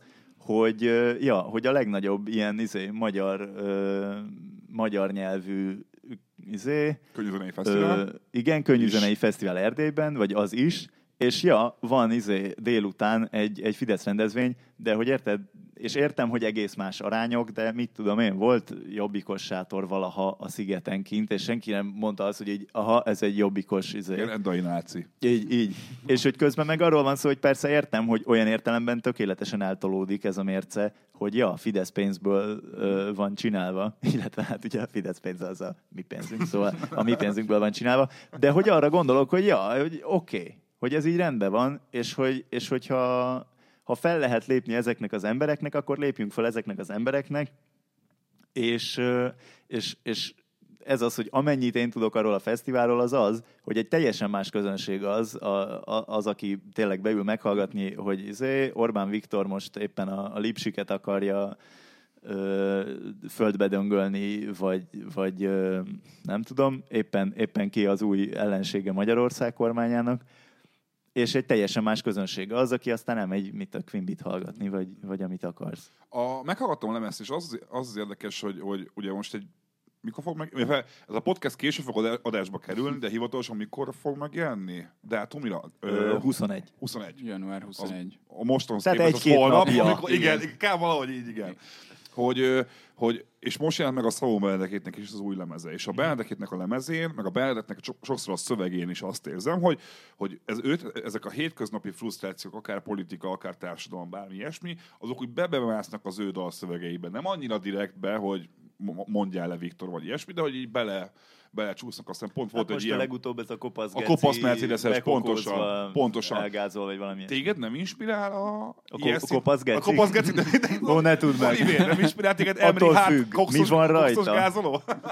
De hogy ezt akartak kérdezni, hogy téged az ilyen szintű, ilyen közéleti történések nem inspirál, te inkább egy ilyen kvázi idézőjelben egy ilyen regényíró, könyvíró típusú szövegíró, vagy aki inkább történetekben gondolkodik, mint reflektál aktuális jelenségekre? Wow. Megtisztelsz. Mert hogy én így vettem észre, hogy inkább ezt látom benned, hogy vagy személyes dolgokat tapasztalsz, meg azokat írod meg, vagy inkább egy kicsit elvontabb történetekbe gondolkozol. Nem vettem még észre olyan dalszöveget nálad, ami mondjuk azt mondta volna, hogy haha, itt igazából arra gondol, hogy a KDNP csak egy 1%-os párt. Tudtam én, hogy erre gondolt. Mindig is rájöttem. Így van. Pedig ez minden szövegben ott van. Csak visszafelé kell hallgatni a lemezt. Jaj, ez egy nehéz kérdés. Az van, hogy én őszintén szólva ezt a részét annyira nem szeretem, vagy szóval, hogy ez az ilyen... Nem vagy elég bátor hozzá, hogy felvállalod ezzel kapcsolatos véleményt? Most nem az érzelmeidet, meg a szerelmet, meg a csalódást, az is bátorság felvállalni. Csak egy csomó ember be tudsz képzelni, hogy nem érzi elég bátornak a saját véleményét az a kapcsolatban, hogy ezzel is kiállni, mert azzal kiállni, hogy basszus, fáj a szívem, mert elhagytak, az egyszerűen tűnik, mint az, hogy kiállni, hogy basszus, fáj a szívem, mert tönkreteszik az országot. Érted? Érted, hogy mit mondok? Hogy... Nem, ez teljesen jó. Hát figyelj, ez most egy hosszú beszélgetés lesz innentől. Dávid, ha akarsz még valamit mondani, gyorsan. Ja, egyébként nekem erről van egy gondolatom, ami szerintem így inkább a kislányra igaz, de hogy mondd el, mármint, hogy jó. Tehát, hogy te vagy a szövegíró, tehát, hogy te pontosabban tudsz erre válaszolni, az egészen biztos, de egyébként szerintem van olyan gondolatiság az egész csak neked kislány mögött, amire ez válasz, de hogy mondd el. Először Olivér, aztán Dávid kénysek, hogy azt fogja mondani. Mint hát ha még Dávid itt van, mire befejezem ezt. Nézd, a kutyának lassan sétálnia kell, úgyhogy... Ott kezdeném, igen, nagyon sokat gondolkozom azon, hogy ezt hogy lehetne akár dalformában, vagy akár bármilyen formában megfogalmazni, ami bennem van ilyen, hát nem is az, hogy közéleti témában, hanem egyszerűen abban az értelemben, igen, amit mondasz, hogy érzelmi szinten hogy érint ez a dolog. És ez szerintem azért egy nagyon trükkös dolog, mert volt például most egy ilyen Kaláka feldolgozás azzal kapcsolatban, hogy... Igen. És hogy ott mi a levegőt dolgoztuk fel. És azt gondolom, hogy az például egy kurva jó ilyen politikáról, vagy egy ilyen társadalmi témáról szóló mű, és azért egyszerűen, mert arról van szó, hogy nagyon-nagyon nehéz hiteles politikai verset vagy dalt csinálni. Tehát, hogy az próbáltad van, már? Hogy... Hát most érted, tehát hogyha próbáltam már, az, hogy a füzetemben vannak rimmelő... Igen. Ja, persze. Igen, hát csak egyszerűen arról van szó, hogy... Szóval, hogy igen, tehát hogy több felé oszlik szét ez a dolog, mert az egyik fele az, hogy az van, hogy én még nem találtam meg azt az irányt, amit egyrészt elbírja csak neked kislány, tehát hogy lehet, hogyha majd egyszer szocialista kiáltványról végre írok egy dalt, akkor azt lehet, hogy nem a csak neked kislány fogja előadni. Egyszerűen azért, mert szóval tényleg azt gondolom, hogy van egy forma, és az a forma valamit elbír, és valamit nem. És nem arról van szó, hogy úristen, ez túl erős szöveg nektek, srácok, hanem arról van szó, hogy egyszerűen leesik róla, és egy erőltetett baromság lesz. Tehát, hogy azt gondolom, hogy senkinek nem teszek szívességet azzal, hogyha én most azt mondom, micsoda világ, gyerekek, megint ellopták a közvagyont. Mert hogy ez nem egy szám. És egyébként is mi rímel jól a közvagyonra? Ó, sok minden. Na igen, szóval akkor beszéljünk először erről. Én szerintem nagyon nehéz, nekem sokkal fontosabb, vagy az első számú szempont az mindig az az, hogy hiteles és fasz a dolgot csináljunk. Vagy igazából ez a kettő ugyanaz, csak más szavak rá szerintem. Tehát az, hogy nem rímel tökéletesen, nem jön ki tökéletesen, kifejezetten nem éneklek jól, és így tovább, de hihető, hogy ez a dolog megtörténik, és ez nekem tényleg rosszul esik, hogy ez történik, vagy tényleg örülök neki, hogy ez történik, vagy tényleg láttuk új Zsuzsit a Déliben, mert tényleg láttam új Zsuzsit a Déliben, és ja, nem randiztam konkrétan egy falábú nővel, de hogy az ilyen rendkívül kicsinyes, ilyen féregérzés, hogy egyszerre vagyok szerelmes, és közben meg egy barom vagyok, aki még így próbálja keresni is a hibáit a másiknak, és azt mondja, hogy igen, te vagy a hülye, hogy te nem szeretsz engem, bla bla bla. Ezek nyilván megtörténtek velem, és amikor kiállunk a színpadra, akkor úgy tudjuk előadni, hogy ez hihető. Ha én most előadom azt, hogy jaj, ne cigányozzatok már, srácok, mert ez nem vezet sehova, akkor ez egy olyan szöveg lesz, aminek semmi alja nincsen, semmi érzelmi töltete, hanem az egész egy ilyen, tudom, hogy ezt lenne helyes mondani, de szerintem olyan értelemben még csak azt se gondolom, hogy a művészet az ilyen lárpurlár dolog, és nagyon el kell választani a moráltól, vagy az etikától, de közben meg az van, hogy nagyon-nagyon hamar és nagyon könnyen hal meg a vers, vagy a szöveg, vagy a dal, amikor egy ilyen morális, ezt kell csinálni, ez a helyes, ez a nem helyes. Az egy kezemen tudom megszámolni kb., hogy ilyen magyar, ilyen könnyű zenei alkotásokból az utóbbi, 10-15 vagy 20 évben mi az, ami erről szól és király. Vagy akkor viszont tényleg, érted, ilyen reszelős punkzenét kell csinálni, ami tényleg csak az, hogy bassza meg a kormány! És hogy annak is van egy olyan hitele. De hogy az van, hogy tehát az, hogy József Attila leírhatja azt, baszki, mert ő tényleg így konkrétan nagyon nyomja a hatalom, és ő tényleg így életét és vérét akarta adni azért, hogy meglegyen a rendes baloldali kormány, és az egész társadalom egyenlősítés, és aztán ilyen kurvára csalódik, hogy nem ez történik, amit ő szeretett, és nem ilyennek képzeltem a rendet. És az van, hogy ő ilyen gyönyörűen meg tudja csinálni azt, hogy igazából ő egyáltalán nem arról beszél, hogy lopják a közvagyont, és nem arról beszél, hogy ne cigányozzatok, srácok. Ő arról beszél, hogy figyelj, én megyek haza, és félek, és azt gondolom, hogy nekem azt nem lehet megtiltani, hogy én erről beszéljek, és én nagyon rosszul érzem magam, és végig az érzelmeiről beszél, és végig arról beszél, hogy ő hol van ebben az egészben. És igazából, hogyha arról tudsz egy hiteles képet adni, hogy te hol vagy és miért, arról érdemes szerintem egy számot írni, vagy legalábbis a mi helyzetünkben arról érdemes egy számot írni. Nagyon bologazdáid, akkor azt mondtad, hogy amit te is mondani akartál? Hát, hogy igen, én is azt gondolom, hogy egyrészt nekünk a hitelesség az egy nagyon-nagyon fontos dolog, így zenekarilag, vagy hogy abban tökéletesen egyetértek az Olivérrel, hogy a hitelesség az egyénnél kezdődik, és a kisebb közösségekben, és hogy politikailag is az egyén tragédiája az, amivel szerintünk hitelesen meg lehet fogalmazni egy ilyen dolgot, és hogy amikor Cseh Tamás azt mondja, hogy Éva megint volt az Abortusz Bizottság előtt, akkor pontosan tudom, hogy hányat írunk, és pontosan tudom, hogy mi a probléma, és hogy milyen rendszer van, de egy legszemélyesebb dolog a világon, ami ott történik a dalszövegben. És nem kell leírni egyébként a globális gondolatait erről. Ja. Úgyhogy igen. Ez nekem egy nagyon szép kerek érvelés volt, szóval... és akkor ott van a másik fele ennek a dolognak. Szóval, hogy de az a baj, hogy nagyon futunk ki az időből, és még egy dologról mindenképpen szeretnék beszélni veletek. A FOMO című filmben hogy kerültetek, és mit csináltatok ott? Hát igazából Dávid került oda.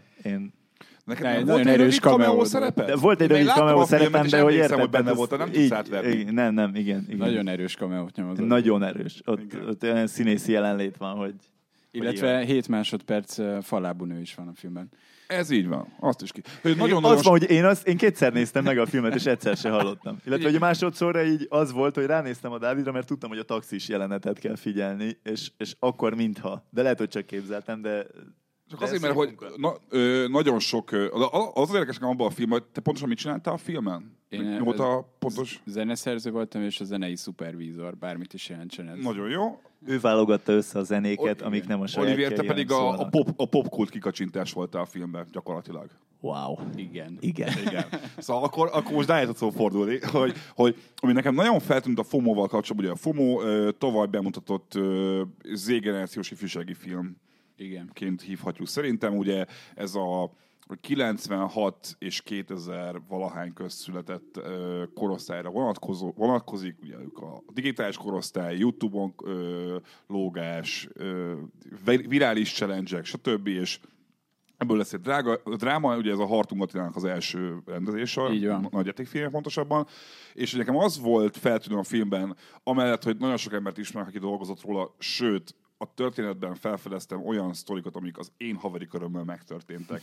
És tudom, hogy az a sztori azért került oda, mert olyan ember is dolgozott a filmen, aki az én haveri körömmel tartozott. De ezen kívül még feltűnt az, hogy a zeneválasztás az nagyon 2010-es évek magyar könnyű zenéje, és abból is nem a mainstream, hanem ez ha a Petőfi Rádió még olyan lett volna, mint amilyen volt a 2000-es évek végén, akkor még játszotta volna. Szóval gondolok itt a Csienkára, a Fran Palermóra, talán volt benne Panel Surfers, talán volt benne Middle Misret, Middle Misret pont nem, de Panel Surfers volt igen, de hogy volt benne Dorothy's Legs, amit teljesen meglepődtem, hogy került bele, mert egyébként a Máté, aki csinált, az itt dolgozik az Indexben. Igen. Szóval, hogy mi volt ott a koncept? Még csak olyan zenéket válogattál össze, ami Ti mennyi idősek vagytok most? Megkérdeztem?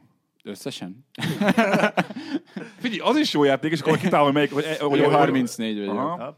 29. Na, akkor mi egy korosztály vagyunk, mi nem vagyunk Z-generáció, mi Y-generáció vagyunk, ugye ezt így szokták mondani. Igen. Azok a zenék, amik szólnak benne, azok nekem inkább a mi korosztályunknak szól.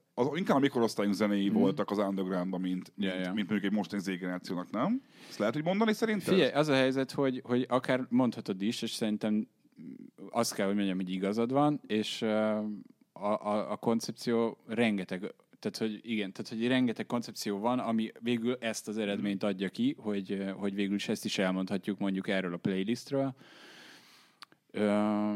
Ugyanakkor szerintem ezek a srácok, tehát egyrészt az egyik koncepció az, hogy vajon mit hallgatnak ezek a srácok, de hogy érted, mi is hallgatunk Dorst, ami meg aztán így nem ez a generáció. Igen, ez szóval, így van. Hogy így bármire tudok igazat is adni, meg bárminek az ellenkezőjét is meg tudom fogalmazni.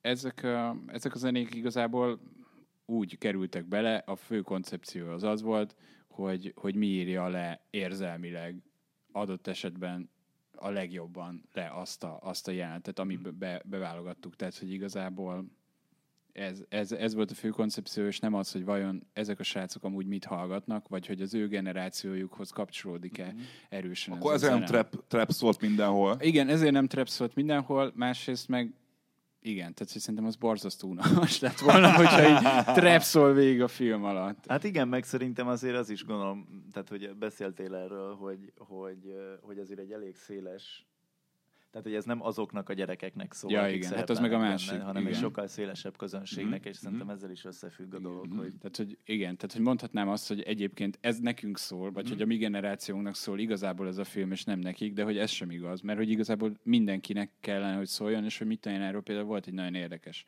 beszélgetés, az egyik ilyen közönségtalálkozón, ahol egy idős nő kérdezte, hogy hát, hogy és a mai fiatalok tényleg így buliznak, és akkor így...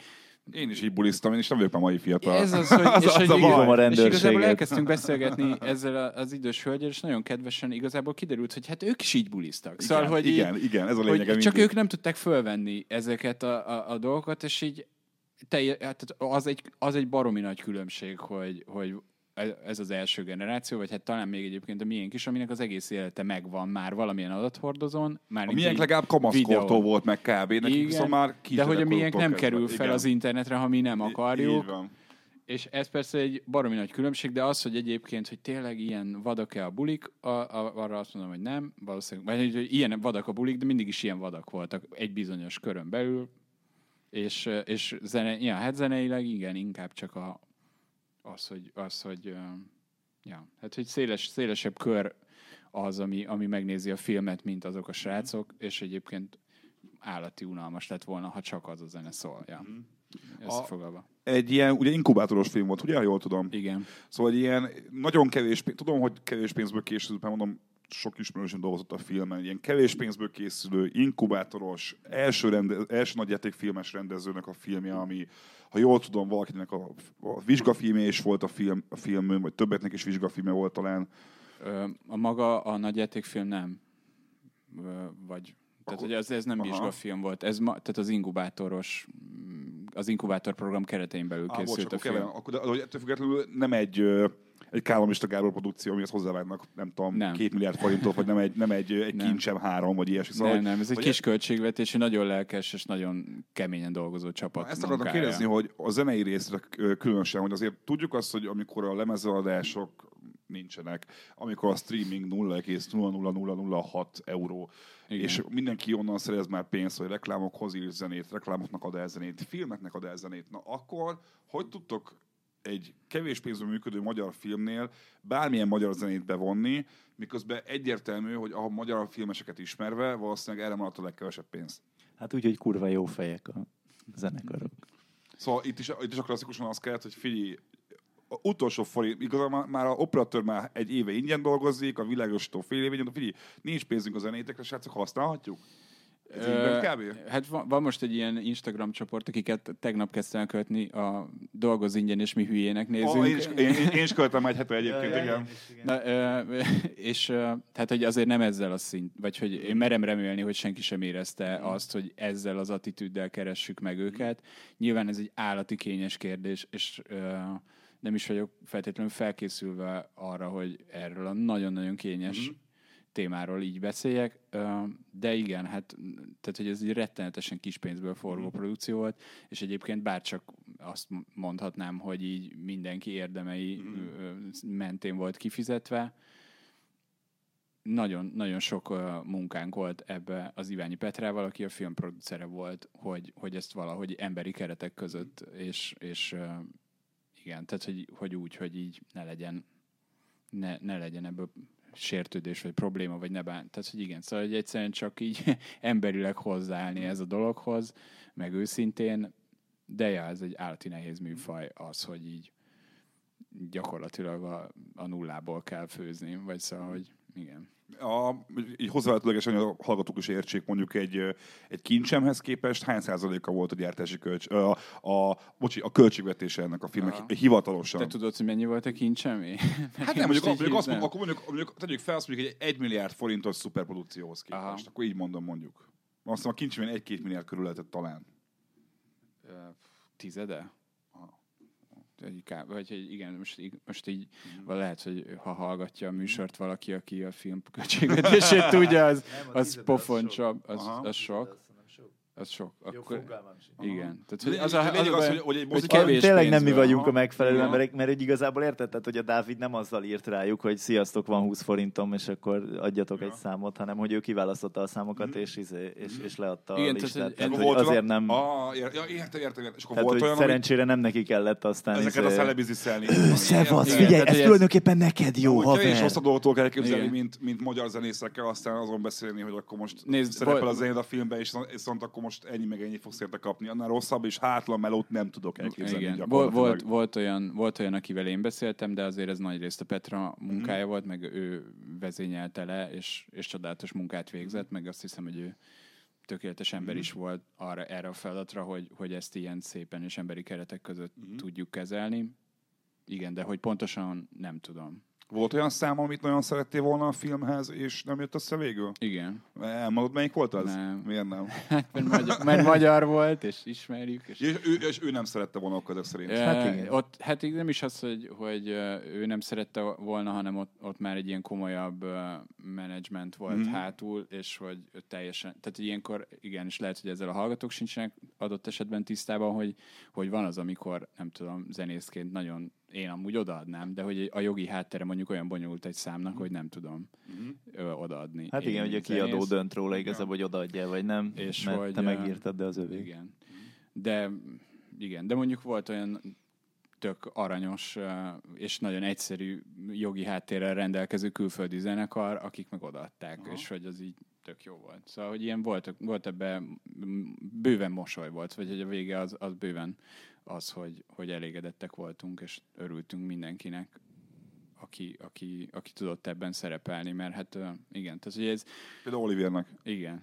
Tehát, hogy, Csicsing! Igen, tehát hogy ez nehéz, mert hogy nekünk nyilván a szűkstábnak ez egy nagyon egy nagyon személyes feladat, egy személyes misszió volt, hogy ezt a filmet megcsináljuk, és hát ezt ilyen esetben azt tudjuk tenni, hogy valahogy megpróbáljuk másokkal is elhitetni, hogy ez a misszió fontos, amit csinálunk. Szerintem azért hatalmas különbség van, tehát hogy a dolgoz ingyen hülyének nézünk, az szabadúszó grafikusként az életem. De hogy szerintem egy hatalmas különbség van a között, amikor megkeres valaki azzal, amin érzed, hogy egy olyan produkció, ahol ő is kenyéren és vízen él, és nem arról van szó, hogy szia, figyelj, erre most nincsen pénz, és közben tudod, hogy ja, de van, csak elteszed azt a pénzt, mert nem akarod elkölteni arra, amit csinálok. Tehát, hogy azért szerintem egy ilyen volumenű produkciónál azért egész máshol vannak a hangsúlyok, és nem ott, hogy így a magyar zenekarok akkor így felrúgják az asztalt, hogy hol van a pénzem? De egyébként ez egy koncepció volt, Dávid, hogy azért nem a fősodorból válogatta zenéket? Mert az azért feltűnt nekem, hogy kicsit, ez most lehet, hogy kicsit bekezdetlen fog hangozni, de mint hogyha az ilyen 14, 15, 16 az ilyen indexes dalversenyeken induló zenekarok száma. Hogy annyi olyan zenét ismertem fel, amiket én is egy csomót nyomattam, meg volt ugye a dalversenyeink, meg ilyesmi, és hogy ezek nem a fősodorbeli. Most már elárulhatom, hogy bekövettelek Spotify-on, és átnéztem a listáidat. Mindig csak oldalt figyelt, hogy mit hallgatsz, és ezt így odaadtam a Petrának. Jó, mert vókosokat hallgattam most 2 hónapon keresztül, szóval... Na és ők azok, akik nem adták oda.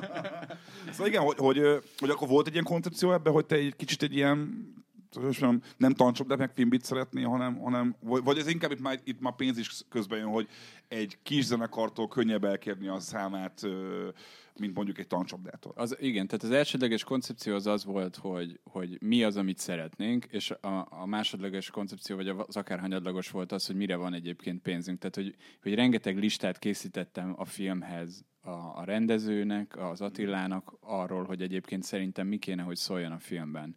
És aztán ezt elkezdtük leválogatni, és igazából ezek maradtak, vagy hogy ezek maradtak bent, és ez csak így egyszerűen csak baromi jól jött ki. Hogy ez nem volt egy ilyen szándékos filter akkor, hogy azt mondod, hogy 10 000 view alatti számok csak? Nem. Tehát, hogy volt, hogy nem is érted, nem akarok hülyeséget mondani, de hogy mondjuk Tame Impala volt a listán. Tehát, hogy annyi... Drága lehet volna valószínűleg. Igen, tehát, hogy... De egyébként, hogy ez... Van Middle Mistress, szóval meg lehet oldani minden műfajt magyarból. Igen. Nem soha nem hallja ezt ne hallgassátok. De hogy pont ez volt, hogy egyébként megkerestük szerintem a Tame Impala kiadóját is. Szóval, hogy ilyen ez... Hogy mondjam, igen. Tehát, hogy nem szabtunk saját magunknak ilyen elvigátakat ebben, és abszolút reálisan lekértünk minden kiadótól, aki már kiadónál volt, és beszéltünk minden zenekarral, aki egyébként felmerült, és aztán így alakult a lista, tehát, hogy kvázi organikusan, és nyilván volt egy-két dolog, amit nagyon szerettünk volna, de végül nem került bele. Ja, de az volt a kevesebb. Szóval ez csak ez történt, hogy így. Ja. A végére feltennék egy ugyanolyan kérdést mindkettőtöknek, hogy ha már a FOMO filmről beszéltünk, meg a házi bulizásról, hogy ha ti most lennétek 2020-ban 16, 17, 18 évesek, és így a CNK egy ilyen fiúbanda lenne egy házi buliba, akik várják a csajokat. És valaki feltenni... szeretném mondani, hogy csak neked is legyen egy vicc. Ez egy vicces név. Nem várjuk a csajokat, ez egy vicc. Na de várjál, hagyd fejezem be. És a fiúk aztán feldobják, hogy jó, de milyen zene megy. Most ti egy házi buliban, ahova vártok a csajokat, milyen zenét raknátok be most 16 évesen? Én esküszöm, hogy nem értem a kérdést. Nem érted? Ha gyakorlatilag... De hogy DJ-zünk? Tehát, hogy van különbség a között, hogy mit teszek be most, és mit teszek be 16 évesen? Hát nem. Mert hogy biztos, hogy van különbség, de hogy vagy hogyha igen, akkor csak fogalmam sincs, mert nem vagyok 16. Elég sokfajta zenét hallgatunk, vagy hogy így nem azt hallgatjuk, hogy mi az aktuális pop, vagy mi az aktuális rock, vagy nem tudom mi. Hát, hogy 16 évesen Európa kiadót hallgattam, azt akár most is hallgathatnék, pont olyan közel vagyok hozzá, szóval nem tudom. A Gimiben én kontrollcsoportot hallgattam, ő meg Európa kiadót. Akkor itt az a kérdés. Mondjuk nagy emérülezes voltam 15 évesen. A 16 éves Csepel Orri és 16 éves Konsicki Dávid milyen zenét rakna be a házi buliba? Akkor így kérdezem. Nem 2020-ban, hanem amikor 16 évesek voltatok. Nézd, mármint, hogyha az a kérdés, hogy beraknám-e a Csak neked kislányt, akkor nem. Kicsit elrakadom ki. Én igen. Mert én éreztem, hogy ide fogunk eljutni a végére. Hogy igen. Mint ahogy egyébként a filmbe se került volna be az a 7 másodperc falábú nő, csak a Hartung Attila annyit mondta, hogy ez nem létezik, hogy az első közös filmünkben nincs benne a Csak neked kislány, és akkor elrejtettünk 7 másodpercet. Én betettem volna szerintem. Na, de egy válasz, egy dalt mondjatok. Hogy egy dalt melyiket tenném be most. Ami szerintetek a leges legjobb házi buli zene. Ja, jó házi buli zene. Ami eszetekbe jut. Első asszociáció. Én biztos, hogy valami diszkót raknék be, vagy ilyen új diszkót. Na, hogy egy számot kell mondani a... Lehet műfajt is, hogyha Goára akarsz házi bulizni nyugodtan. Nem tudom, én szóval, hogy... Az mondja, én sose ittam alkoholt, és nekem ez egész dolog, hogy így házi bulik, az mindig csak egy olyan dolog volt, ahol így néztem, hogy mit csinálnak emberek, és aztán hazamentem. Tehát, hogy nem tudom, valahogy mindig úgy történt, hogy nem engem kértek föl DJ-nek oda. Azt hiszem, ez nem véletlen. De ja, betettem volna az igazi hőst az Európa kiadótól. Tessék. Pillanatra megértem, hogy a Honeybees-től az a hősös dal. Egy pillanatra megértem, hogy azt fogod mondani, és aztán valami 3 tripla csavaros poént fogsz mondani majd egy pillanatra. Ez elég erős lett volna, ez engem is meglepett. Az egy jobb vicc lett volna, de ez jutott eszembe, az csak egy kurva jó szám. Én a Papusztól raknék be valamit az új lemezről. Na tessék. Papusz az a rapper? Papúz? Nem, az 2 srác, nem tudom milyen nemzetiségűek, de az számomra az ilyen újvonalas diszkó, aztán most lehet, hogy megütnek, akik jobban tudják, hogy az micsoda, de ilyen kezdés, házibuli kezdésnek ajánlom. Aha. Te meg Európa kiadót. Hát... Azon nem lehet mellélőni.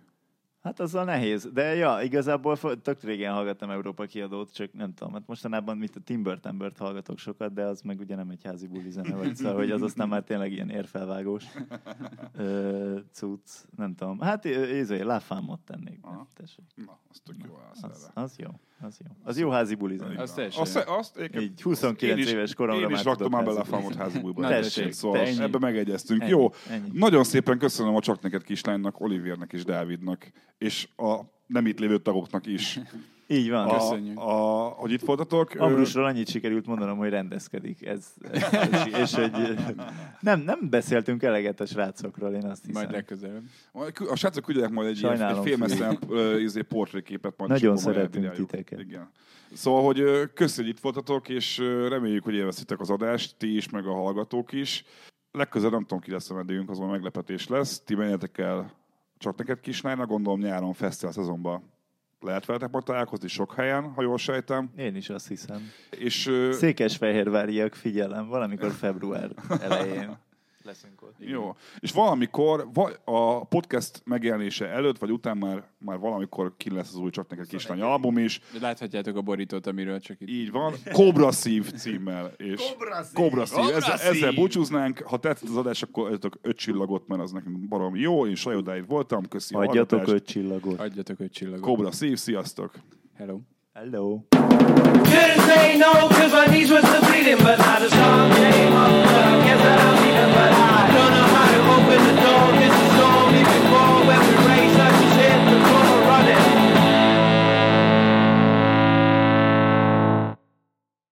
A műsor a Béton partnere.